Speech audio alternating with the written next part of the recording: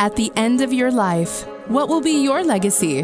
What will you leave behind for future generations? For the world, join the World Messenger, Isabella Lundberg, each week as she brings you a new distinguished guest from the business, sports, or entertainment world to share their success, their struggles, and their lessons. They will share their insights into current hot topics that affect everyone. Isabella facilitates an intimate, vulnerable environment to find the true value of humanity and real leadership. Are you ready for your legacy? The legacy that matters? Hello, hello, my beautiful friends. It's Isabella Lundberg here, the World Messenger, greeting you again, another episode of Legacy Leaders. And I have pleasure to have someone's very special with me today from Orange County, California. He is U.S. Navy veteran, sales, brand, and business development expert, and digital disruptor. He's so much more, and I will let Glen Ingram to tell us what did I miss and what he is up to. Welcome. Well, thank you. Thank you very much for having me. Absolutely. It's one of those things. I enjoy meeting people, connecting people, working with people. So I think that's why I've been in sales for so long. You get to meet more people and talk to them. And it's been a fun journey helping other people maybe follow that path, move down that path. So for the last 20 years, I've been in sales management, owning my own companies, and just trying to help make people's lives better. That is fantastic. And I know the sale is one of the biggest fears for a lot of specifically small to medium-sized businesses, actually, because it doesn't come naturally, or we're petrified and we have all kinds of feelings towards sales and feels slimy and feels like I'm trying to get a buck.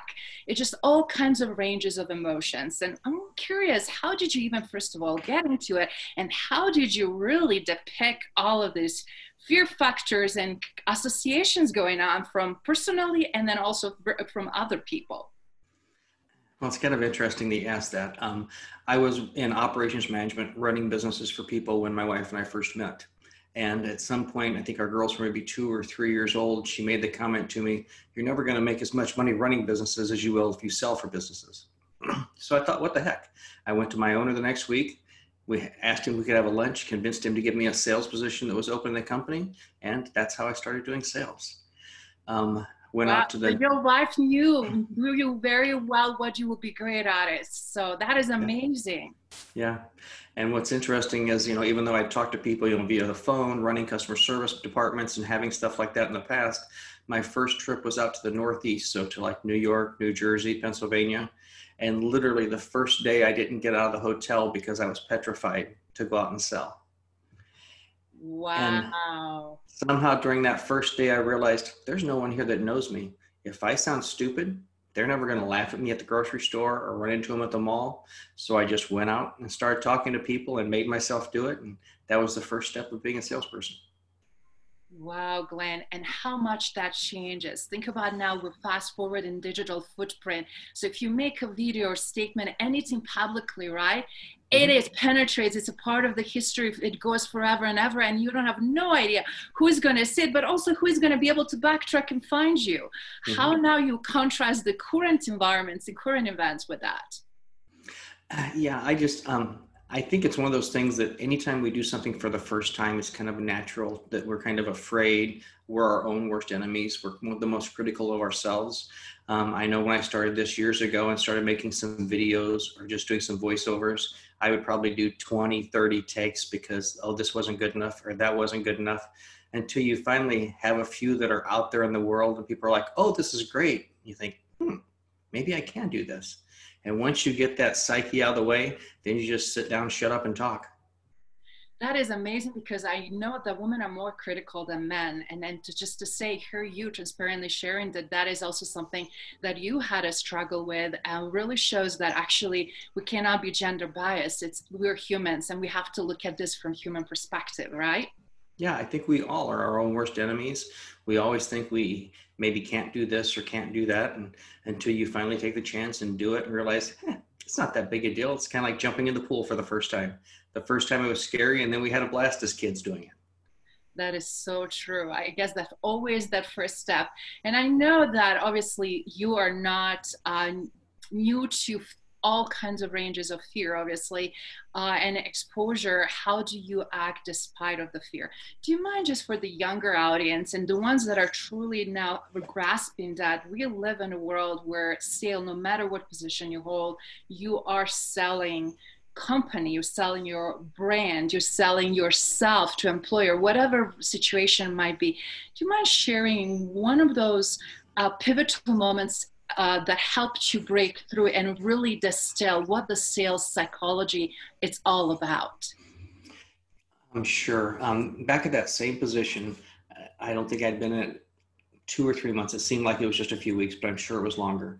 I had met a company, very, very large pharmaceutical company, and their people that were in charge of our services. I met the president. He thought I was late for a meeting. I don't think I was. I think we had a miscommunication, but he was very quick. You either run the system the way we have it, or you won't be working with us. And it wasn't 2 weeks after having a very brief meeting with him that I have one of his customers or service providers trying to contact us and wanting us to do work for them and circumvent their system. And again, I hadn't been in sales management very long. So I go to talk to one of the family members of the company I worked for.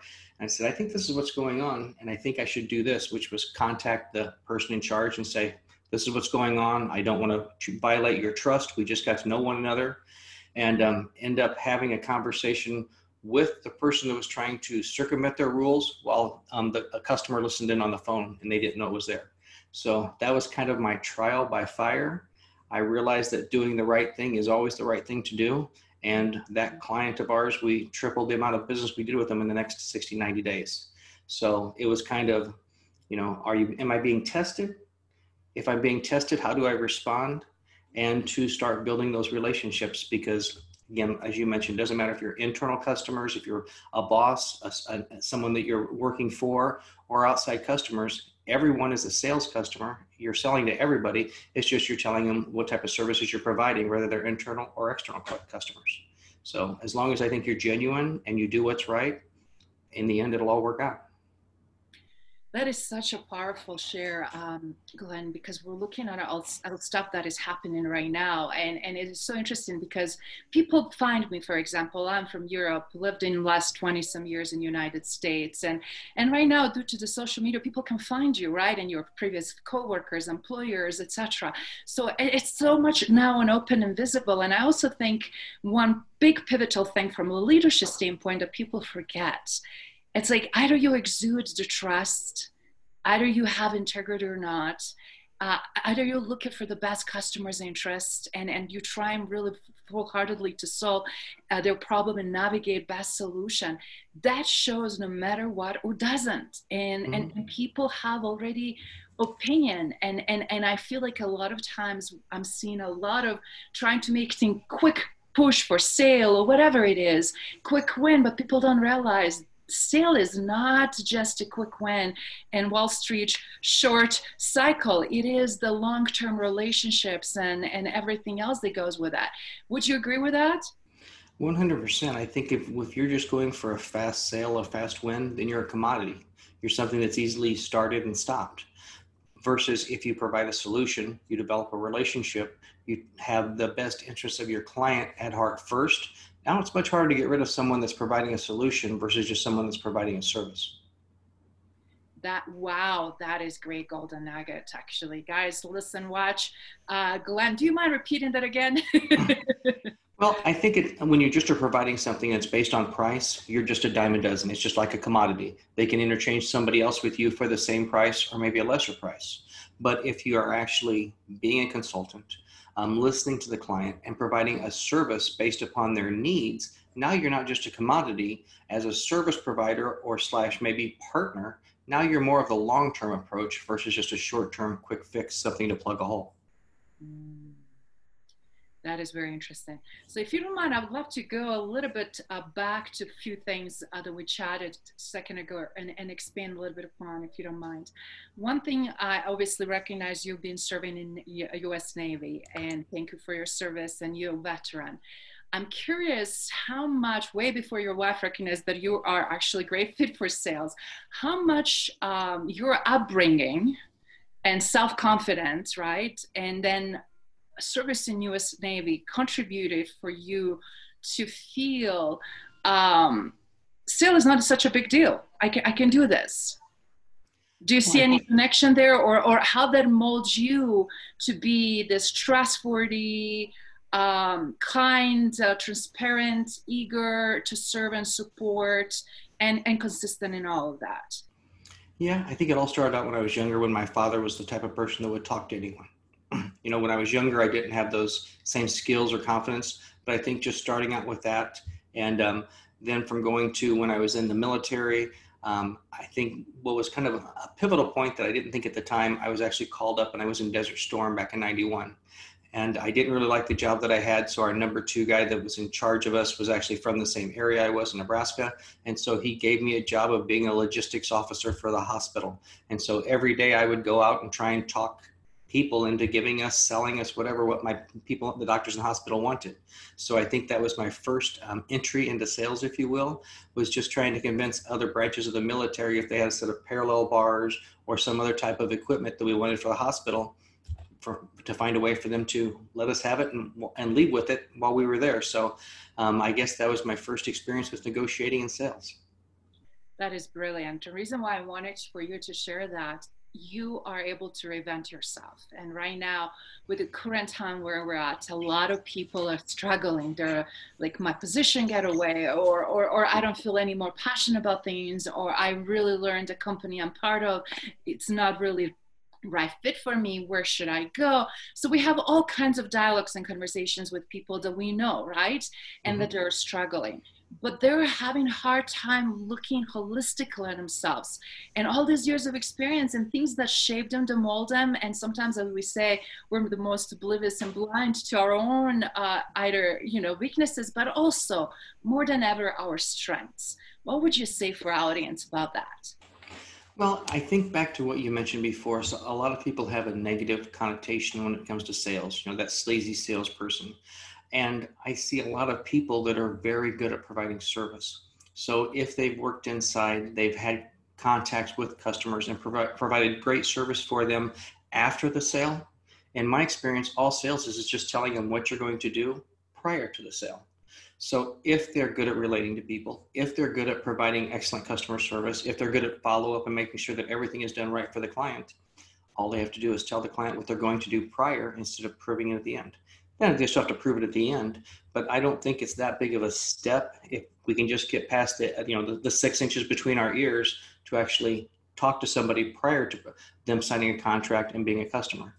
I mean, that's what I did in the beginning. I was on the backside of providing service. And it didn't take long to realize that all I was going to do was say, Isabella, this is what we're going to do for you. Because if a salesperson signs up a new client for you, as soon as they come on, you're going to be saying, okay, Isabella, this is what we're going to do for you.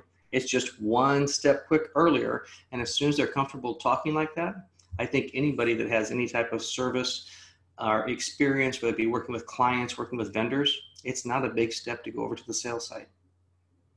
That is a great point. Anticipation, consistency, knowing what is coming, so that in a way you have the sale and you already have a yes without really trying to push it and convince anybody or chase somebody. So do you mind I'm just really confused right now with everything that is happening on global scale. Obviously, I'm looking things from, world map and then localization and specific parts of the US, etc. And I'm hearing different types of dialogues, where some people are overly pessimistic. And then on the other contrary side, people that are like, oh my God, this is amazing. This is a lot of opportunity and things are actually going great. So do you mind sharing of your perspective, how things are happening right now, where you at, and what are your thoughts are? What opportunities do you see, or where the hiccups are, in your opinion, as well? Well, I think the problem is A, we have some young people in the world, and B, we have people that don't have very good long-term memory. Because I sold through and was in a sales capacity during the 2008 recession. And so I was able to see business owners that were more strategic in planning and making a pivot, if you will, and realizing that when times are a little bit tighter, they have to push a little bit harder, maybe promote a little bit more, advertise a little bit more, maybe hire one more person to attain the same result. And those businesses that I saw that did that in 2008 were very strong in 2009 and 10 versus the businesses that kind of recoiled a little bit and tried to just get rid of expenses. Some of them didn't make it through it. And so I'm seeing that a lot because we work with people across the country as well as I have relationships around the world. And so you're seeing that a lot everywhere as far as businesses that are a little bit more, I guess, forward thinking and are finding ways to push through this into, we've seen a ton of businesses that have shut down already in the last 6 months because they didn't come up with a way to change what they were doing, to rebrand, to re-identify themselves, and have a solution moving forward.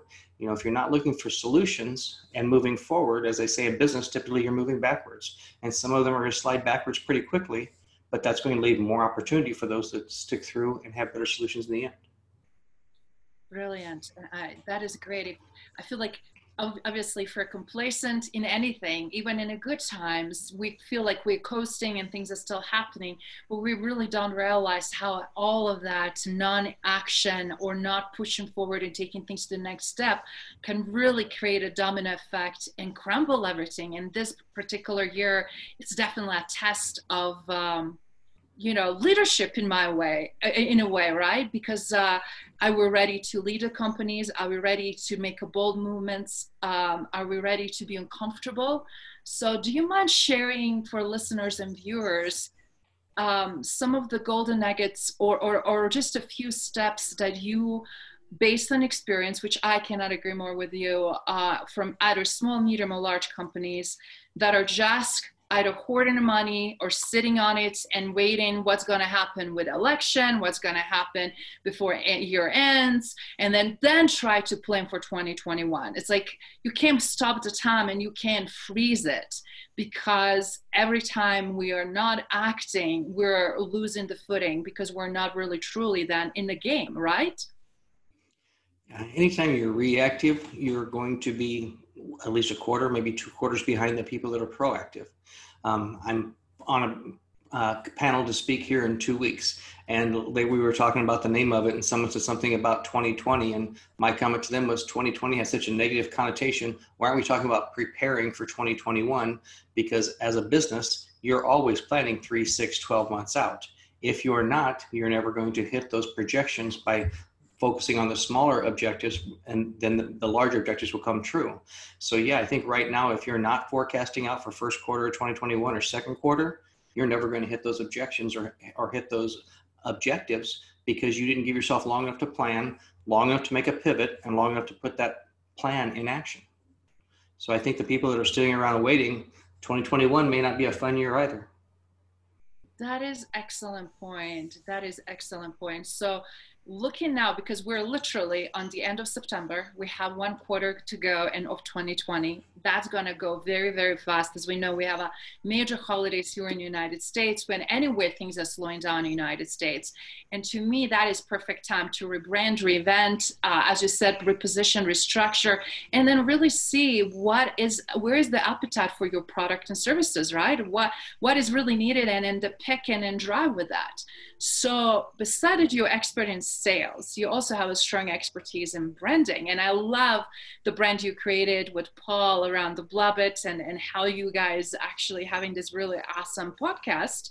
And thank you so much for having me on your show. And you guys have been amazing hosts, and I also learned so much. But the beauty is what I'm seeing again, it's like, I didn't have no idea that also brand side is there, but do you mind sharing now, how do you see sales and branding interjecting and even taking things and to skyrocketing opportunities? Well, I think if you don't have a brand, whether it be personally, professionally, or your business, you really don't have anything to stand upon and start selling. Because in this day and age, whether you're the salesperson or the company, when someone sets up an appointment with a new business owner, what are they going to do? They're going to go online, they're going to look at your LinkedIn, they're going to look at different things and try and determine who they're meeting with, what type of company is coming to talk to them. So that's kind of like your old, first 5 minutes of a presentation when they talk about this is what really is important, or the first 30 seconds. Well, that started before you actually ever got there, because people are looking at your LinkedIn, your business pages, your websites, things like that to determine, is this company legitimate? Is it someone that I want to work with? What are their standards? What are their policies and things like that? So I think if you don't start by letting everybody know that's looking at you, who you are and what you're about, when you come into a meeting then with them, you're going to have to do all that over again, and maybe even do it to a higher degree. Because if when I start talking to you and you've looked at my website, you've looked at my LinkedIn pages, and what the way I present myself, what I start to say is congruent with those other messages, then I seem more legitimate and more of a standard stand-up person. When you have things that maybe aren't congruent, now you're going to let them start thinking, why is this person talking to me? Can I believe everything they're saying to me? And you're going to start doubts. Anytime you start relationships with doubts, it's a lot harder to get to positives. That is excellent point. A lot of times I remember specific older generation, millennials are so techy and involved in everything, and they're able to disseminate information in so many ways. So you really get a good sense of who they are personally and professionally. But I feel like for us that all of those things are learning curve, right? A lot of people just simply will just do very minimum. And right now, I said more than ever, the opportunity is to expand upon that and really rethink. Even if you did not catch up till today, you have still chance and opportunity, and you will be better off what you do now versus, not doing anything. But I also see a lot of, as you say, congruency, authenticity. Obviously, it's very important, trustworthiness, because people quickly make a decision and judgment based on what you say, how you say it, how you present, how you sound, and what's important to you, right? So interesting things that happened. And I want to ask you, I have more than one occasion being told your brand is very expensive. Your brand looks like very expensive brand. And I don't know if I can afford your fees. What would you say about that, or give advice or recommend? Because I was really startled by that comment, and seeing and hearing that multiple occasions recently. I was like, what that really means. Of course, I ask a lot of follow-up questions and then depicting that, but I'm just curious, what when you get to the point also when your brand maybe it is strong and all of it personally and professionally, yet maybe put some people as off because we may not be able to actually work with you because I don't know if we can afford you. Well, I think it's important anytime you're creating a brand, they call it an avatar, if you will, to figure out what is your ideal client, and then take that branding and approach it and apply it to what you're looking for. If you're someone that's wanting higher end services, high end tickets, then yes, you need to have that persona that you can talk to all the rest, but if you hire me, you're hiring the best. Conversely, if you're trying to sell something to the masses, then you want to change that message. I think a prime story with that was back a long time ago, I used to work for a phone book company. And so I had one of the larger insurance companies in two different Midwest cities. And one of the cities, we just weren't getting as many phone calls, but we tracked how many phone calls came from the newspaper or from the phone book. And so one night I had a bunch of our neighbors around and we were starting to talk about some stuff, and I just did my own focus group, if you will. I opened up the ad and I said, can you tell me what you would think about this? And we lived in a community of like 30, 40, all young families, young children, things like that. And one of the women said for this insurance agent, well, I wouldn't hire him. He's snobbish. He has a Mercedes and a Cadillac in the ad. We drive Hondas and Ford Explorers and things like that, or Jeeps in our neighborhood. So I thought, that was interesting. I literally changed the pictures in the ad the next year to a Honda Accord and a Jeep Cherokee instead of the other ones, and our calls went up 15 to 20%. So you have to realize who your audience is and make sure that brand is applicable to them, because you don't want to be too snobby if you're trying to work with people that are working class, and vice versa. If you don't want to work with just everyone and you only want to work with top end clients, then having a brand that looks snobbish is fine. That's very interesting because it's different when you approach it or I approach it, but it's interesting when I was approached, it's like, oh, we love X, Y, and Z, but we're not sure even if we can entertain idea because this is how it's perceived, right? And that was really great. I mean, I was really grateful for the feedback, but I love what you just said, knowing targeted audience right now, also knowing how to scale, right? Scaling, it's very crucial too. And then also, I also think it's a very important giving. I personally love people say, don't ever thought about giving things for free, or using the free analogy there. But sometimes it's specifically in times like this, it's opportunity also to connect and build the relationships, either is quick free consultation or conversation, just to understand, because I might not be a good fit, but you might be actually ideal, right? And then understanding where other people are coming from without turning them down, at least, because if they're reaching out, it's reason why they're reaching out. It's just something that they either seen it, that's something they feel either resonates, or they want, or they would like to replicate, and sometimes even just advice. And I really think a lot of people make mistake not allowing that time to have that conversation and then see where it goes, because doesn't always everything has to go, guys, to the sale and closing the specifically first time. Wouldn't you agree with that? I mean, what is your thoughts about that, Glenn? Well, it always depends on where you're at the stage of your career, your business, your platform you are at the time. You know, the more time we have, the more time we spend. The less time we have, the more we have to kind of qualify. And sometimes, you know, you're going like this, then you can go like this, and we kind of go at a jagged term. So I think the one thing I would say with regards to those is sometimes, as small business owners particularly, they are so encompassed on doing everything and being everything that they will miss out on opportunities like that because they don't take some time to give back, to give some free advice, because they haven't learned how to let go yet. And that's the biggest thing I see with smaller businesses, is letting go. And I've been as guilty of that as anybody. We grew a very large business that if I had let go sooner, it would have been a lot larger. But sometimes we are afraid that nobody else will do it the way we do it. And that may be true. But you know what? Sometimes a B and being able to do more service, more business is better than an A and not being able to meet all those needs or being able to bring on as many customers as you can.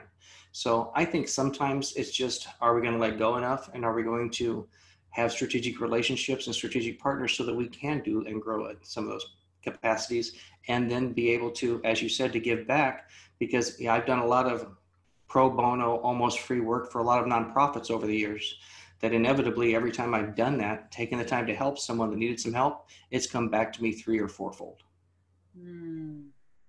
I love that you just pointed out that does, not only that is rewarding, makes you good feel about yourself, right? But also truly does help you with understanding how everything in life, it goes in cycles, and it is a great way to really show what you care, what you're passionate about, and what is important to you. But I love also the comment you made about letting go. Do you mind expanding a little bit more about it? Because it's like, how do you know where it's time to let go, right? It's for each of us, it's different.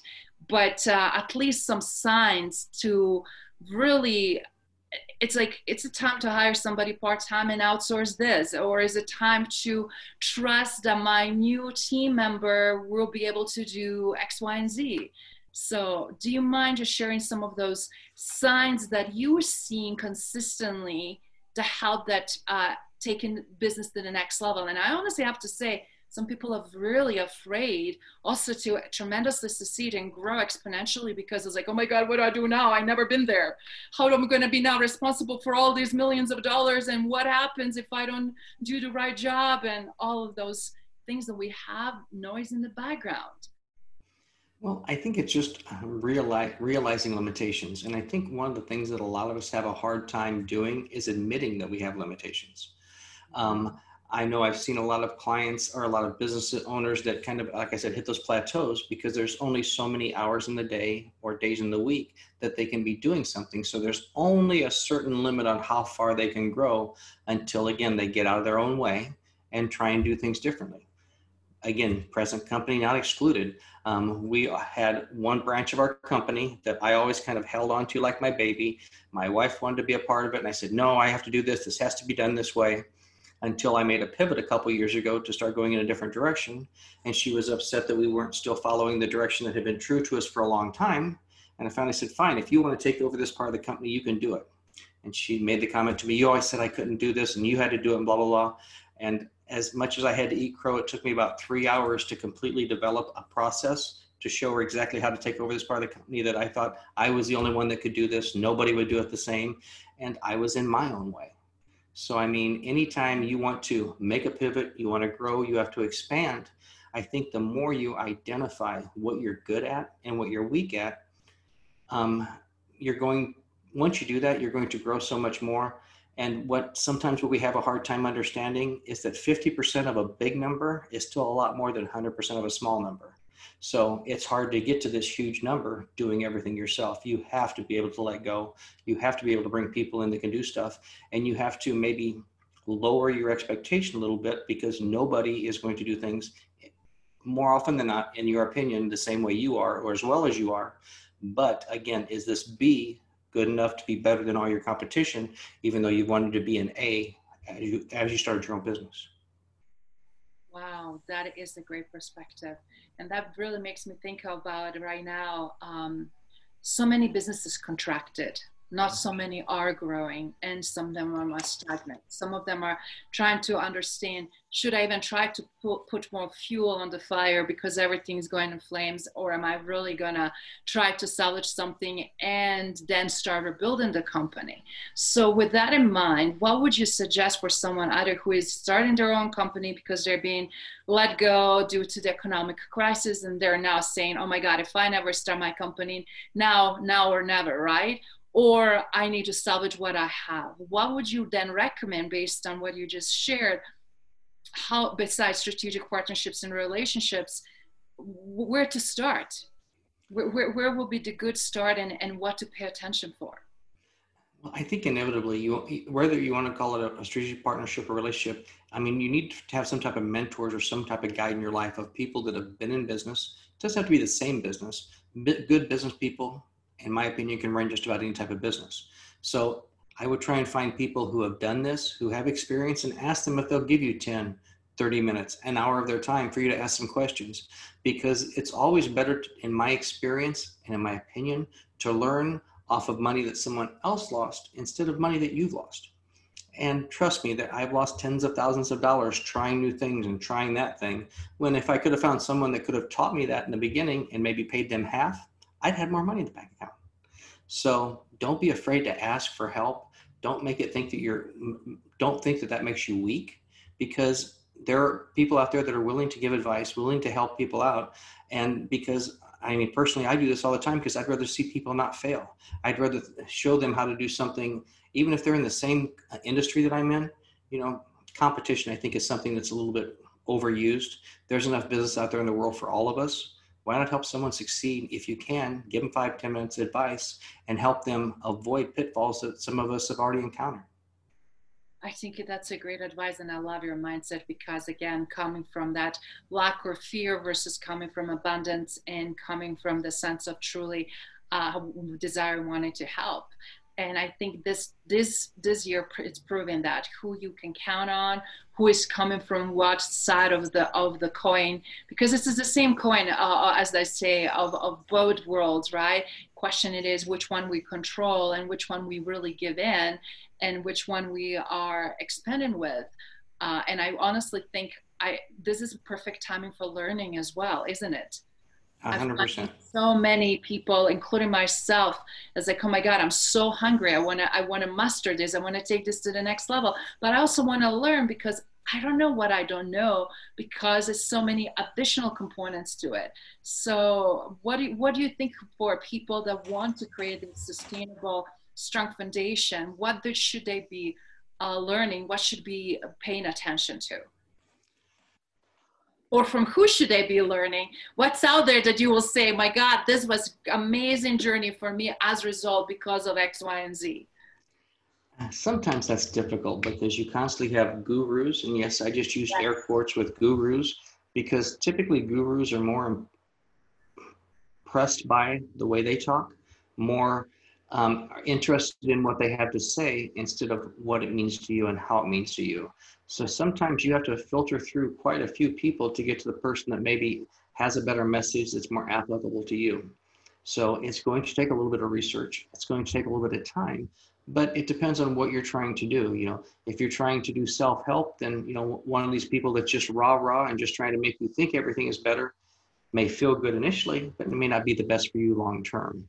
So I think it's just kind of maybe taking some time to reflect, Think about where you are and where you want to be and what you want to do. And I think the more times you can kind of iron out what you're looking for, then the path is a lot quicker. I mean, it's no different than if you're looking for a car. You know, if you're out looking at 10 or 20 different brands, until you find the car you like, it's hard to actually make a decision on which car you're going to buy. And it's the same thing with if you're making a pivot or changing something in what it is you or what you want to do. I think you have to figure out where you want to go before the path is very clear. Wow. I love it again because you are amazing, because a lot of times we're looking for answers of outside of ourselves, aren't we? Mm-hmm. And answer is always within ourselves. We know on the end of the day what we like, what we don't like, who we respect, who we can trust, and what resonates. And I think more than ever, it is time to self-reflect and take a time to pause. As they say, slow down to speed up, right? I think this is also a great opportunity for that as well.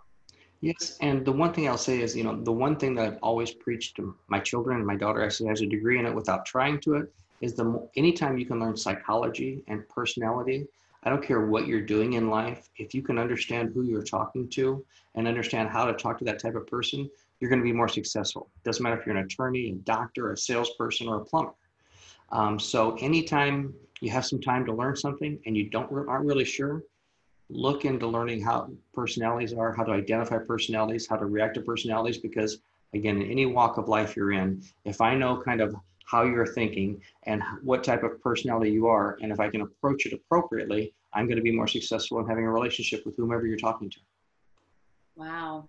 I think you hit a nail in the head, as they say, because right now, as through behavioral aspects of it, and something that I've been for so long paying attention, being studying and involved and looking what behavioral behaviors, and as a behavioralist, people exhibiting, but also triggers and motivation factors. And I find a lot of people obviously wanted to do change closer to 95%, I would say, based I believe Gallup's research.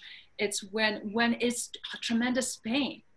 And it's sad that so many people wait for the pain to occur to finally say, okay, I'm going to make some changes, versus that small percentage of being proactive, which is, I believe, less than 3%, that are really thinking, oh my God, I don't want to wait to the pain, and I don't want to for all of this to go to this horribly bad situation before I take responsibility and ownership and accountability for it, which I'm seeing a lot of discrepancy, obviously, in leadership in Fortune 500 companies, for example, to contrast that with the small and medium companies in the United States. So where do you see, usually from entrepreneurial standpoint, the change occurring? Are you one of those proactive ones? I'm assuming you are, based on everything you shared. But what can you tell for the guys also that are still coming from the pain? Because most of my clients, fortunately, are seeking when it's too painful and it's risking all: marriage, children, longevity, health, responsibility around their business or their role. And when everything is kind of crash and burning, it's very hard to stop the train wreck, isn't it? 100%. I used to work for a large company that was an industry that was going south, not north. And thankfully, I was one of the first ones that got out. I probably should have left a year or two before I did. I just wasn't there mentally and prepared to go off on my own. And then I saw a lot of people, as the team that worked for this company went from 40 people to 4 over a few years. And people that waited maybe a little bit longer and maybe didn't leave on their own terms or had to find something quicker. Sometimes you don't make as good a decision because you're just trying to jump off the ship and hoping you can hold on to something and not sink, as opposed to those that left a little bit earlier and were in a better position to go and do something, as opposed to those that held on too long because they were afraid of what was on the other side. Sometimes, the craziness I know is better than the craziness I don't know, but at some point that craziness may get too crazy, and you may have fewer options if you hold on too long and you're afraid to make that jump. That is very interesting, because I remember my loyalty, and loyalty not necessarily to my colleagues or company, but the clients that I was serving, held me longer than I needed to with this nonprofit that I used to run. And I remember how heartbroken I was because even though I saw symptoms, in so many ways that I needed to have a change, I have to say, and it's very interesting too, it's like the way we're raised, and I'm not justifying, but it's just a contrast in what you just said, that sometimes also we have the sense of accountability, responsibility, loyalty, but then we need to also revisit, are they loyal to us?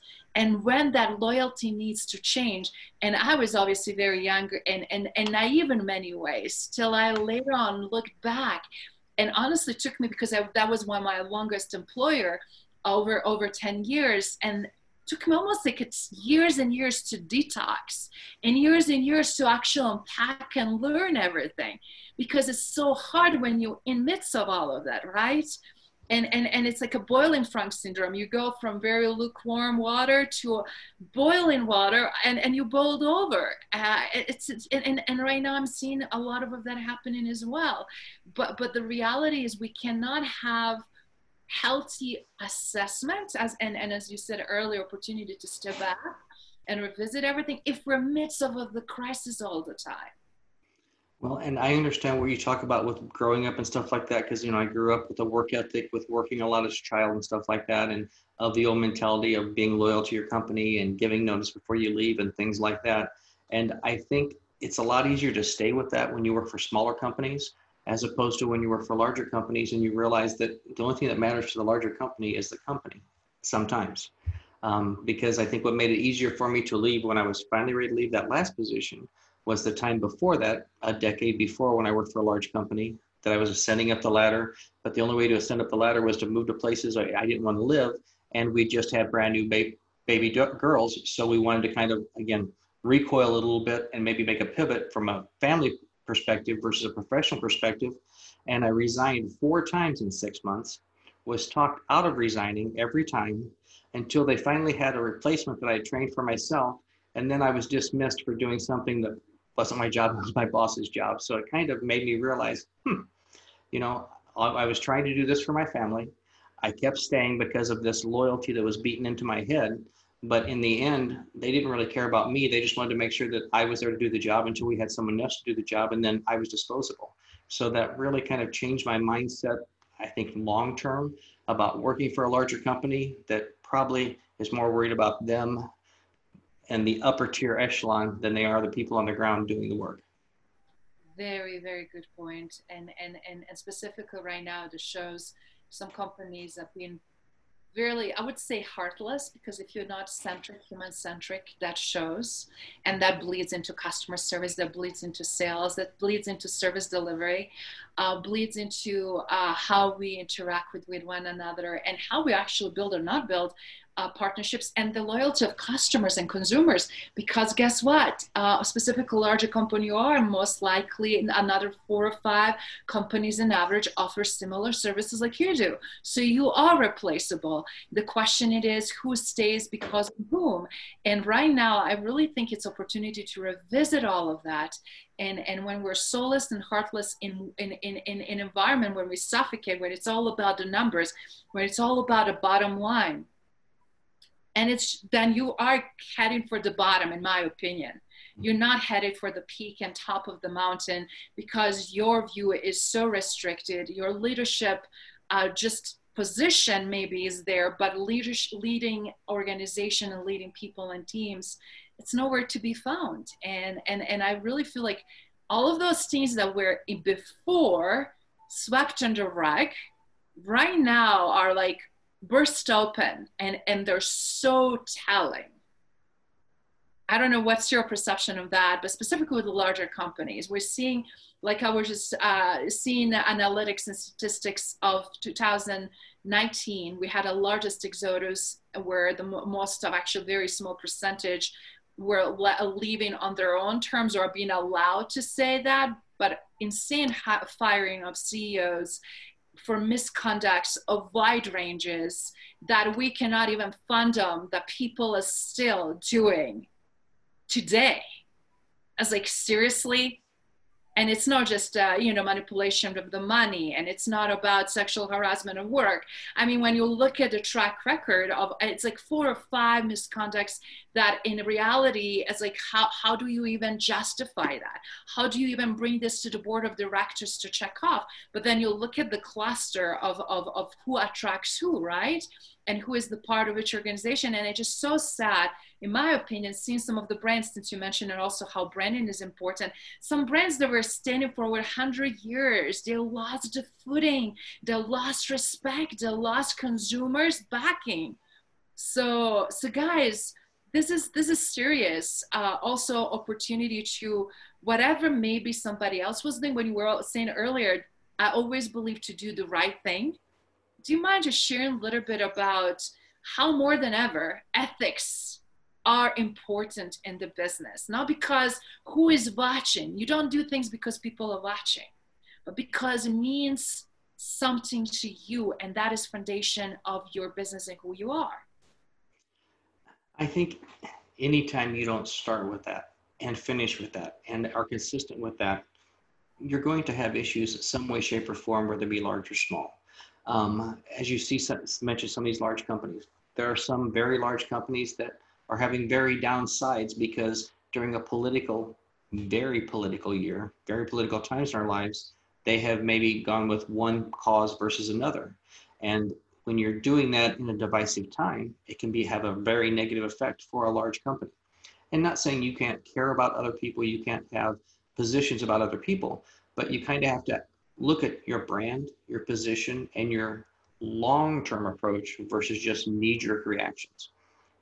The companies that make knee-jerk reactions are never going to be as stable, in my opinion, or have a long-term approach compared to those who have a consistent message, a consistent policy, a consistent service that's just going to keep chugging along.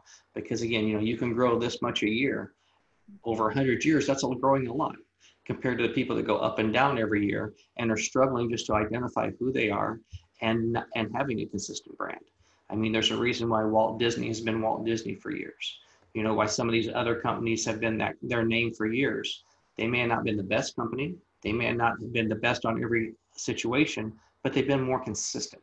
Consistency is something you just don't see as much, I think, this day and age in any level of business as we used to 10, 20, 50 years ago. That is very true. And my question is why? Because we also have a cultural consistencies based on your values and what's important to you.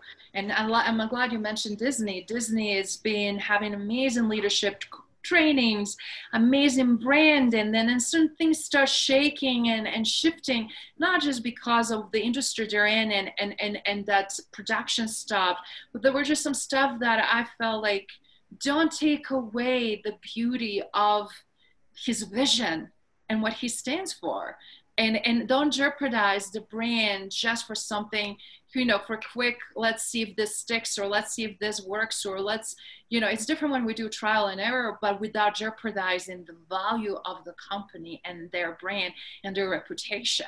And I have to really say, more than ever, obviously those things are important, right? From sales perspective, what would you say, Glenn, is most important thing for people to shake your hand and have a deal?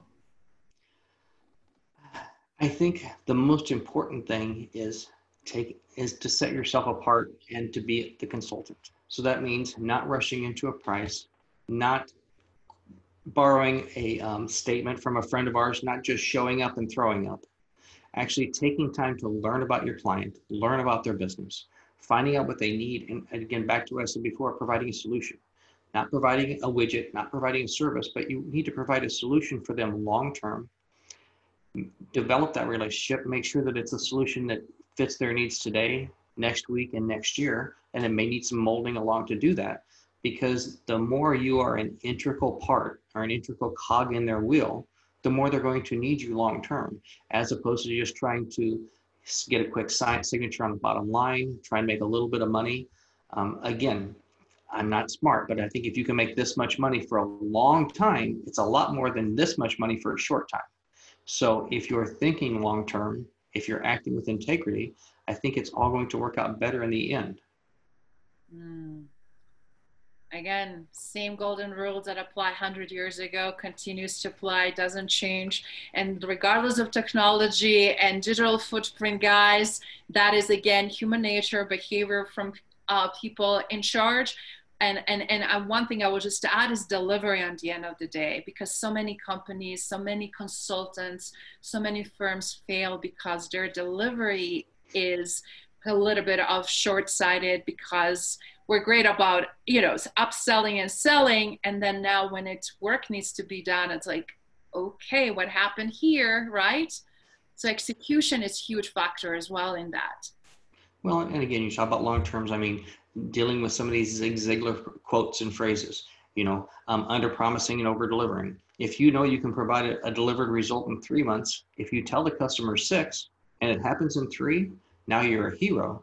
If you tell them 3 and it happens in 4, you're a goat. So sometimes it's better to limit those expectations to make sure that you can achieve them from the beginning. Brilliant advice.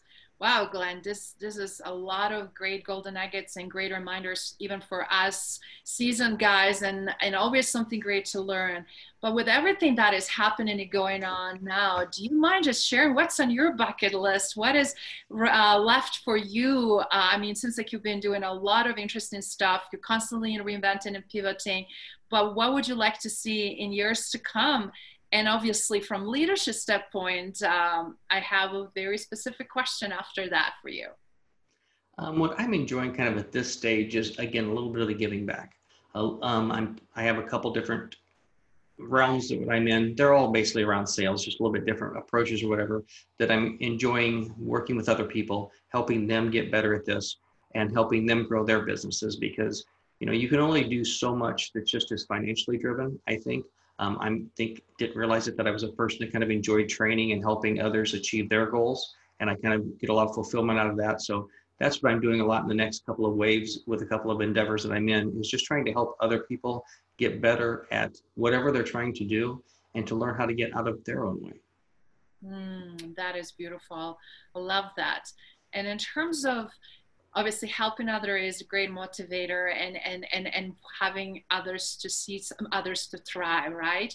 But what would you want it to be remembered for? What would you like to be your legacy? Because to me, that is the top tier, and based on, again, research and to others, the legacy is this timeless, endless echoing of somebody's existence. And do you mind sharing what would you like to be remembered for? That's an interesting question. I think one thing whether it's particularly proper to say this now, I'd like to be remembered as a good father. I think I've made a lot of mistakes over the years, and I'm always trying to work on doing that better. Professionally, I think just someone that cared more about other people than cared about themselves. I think anytime you have that approach and you're worried more about their outcome, their bank accounts and stuff like that, again, it's another Zig Ziglar thing. If you help enough people get what they want, eventually you'll get what you want. That is amazing. That's beautiful. I really hope, obviously, you already have phenomenal legacy and track record and great successes, and wish you all the best in all those new new events and new partnerships and everything you've been doing. But in the same time, I really have to say, I love that you are bringing the value of the family and want it to be better thought, because right now, more than ever, all of that blended personal and professional life that we so alienated and tried to separate, because that is how was corporate America, sterilizing that and pushing, and it's almost like that does not exist. And a lot of people, as a result, as you said, made a lot of mistakes because we're trying to satisfy one thing and then the paying price on the other. And now, for first time, I'm seeing actually looking things humanely, holistically, and realistically, actually, where all of that is very cohesive. So. And I think it doesn't matter if we're an employee, if they're working to try and move up the line, if we're an executive trying to move the business in a new direction, if we're an entrepreneur or small business trying to grow our business. I think the one thing we sometimes lose track of is we're doing that for the reasons back home. So it's one thing to excel at what you do at work. But if you're working 60, 70, 80 hours a week and not taking care of everything at home, why are we doing this? Excellent point. And also, if we're great with other people outside, but jerks to our own loved ones, that is not leadership. That is not consistency, congruency with integrity, who we are. It's exhausting. And I see finally people giving up to maintain multiple personalities or personas. And I really hope that audience and listeners get a lot from that. And Glen, it's been an absolute pleasure to have you. And if you don't mind, just in closing, anything that you wanted to address that we missed, or some specific message for the audience, because I really feel like people don't realize how all this is interconnected, and you really showed it and demonstrated in this interview. So thank you. Well, thanks for having me on. I appreciate it. I think the one message I'd like to share is kind of back to what we were talking about at the very beginning, whether you're in a pivot, whether you're in a down cycle and you have to try something different, is if you have fear, face the fear. The fear is not near as bad as what we make it out to be. So just try and do something. Let's say you're trying to do sales and you want to get involved in that and you've never done it in the world.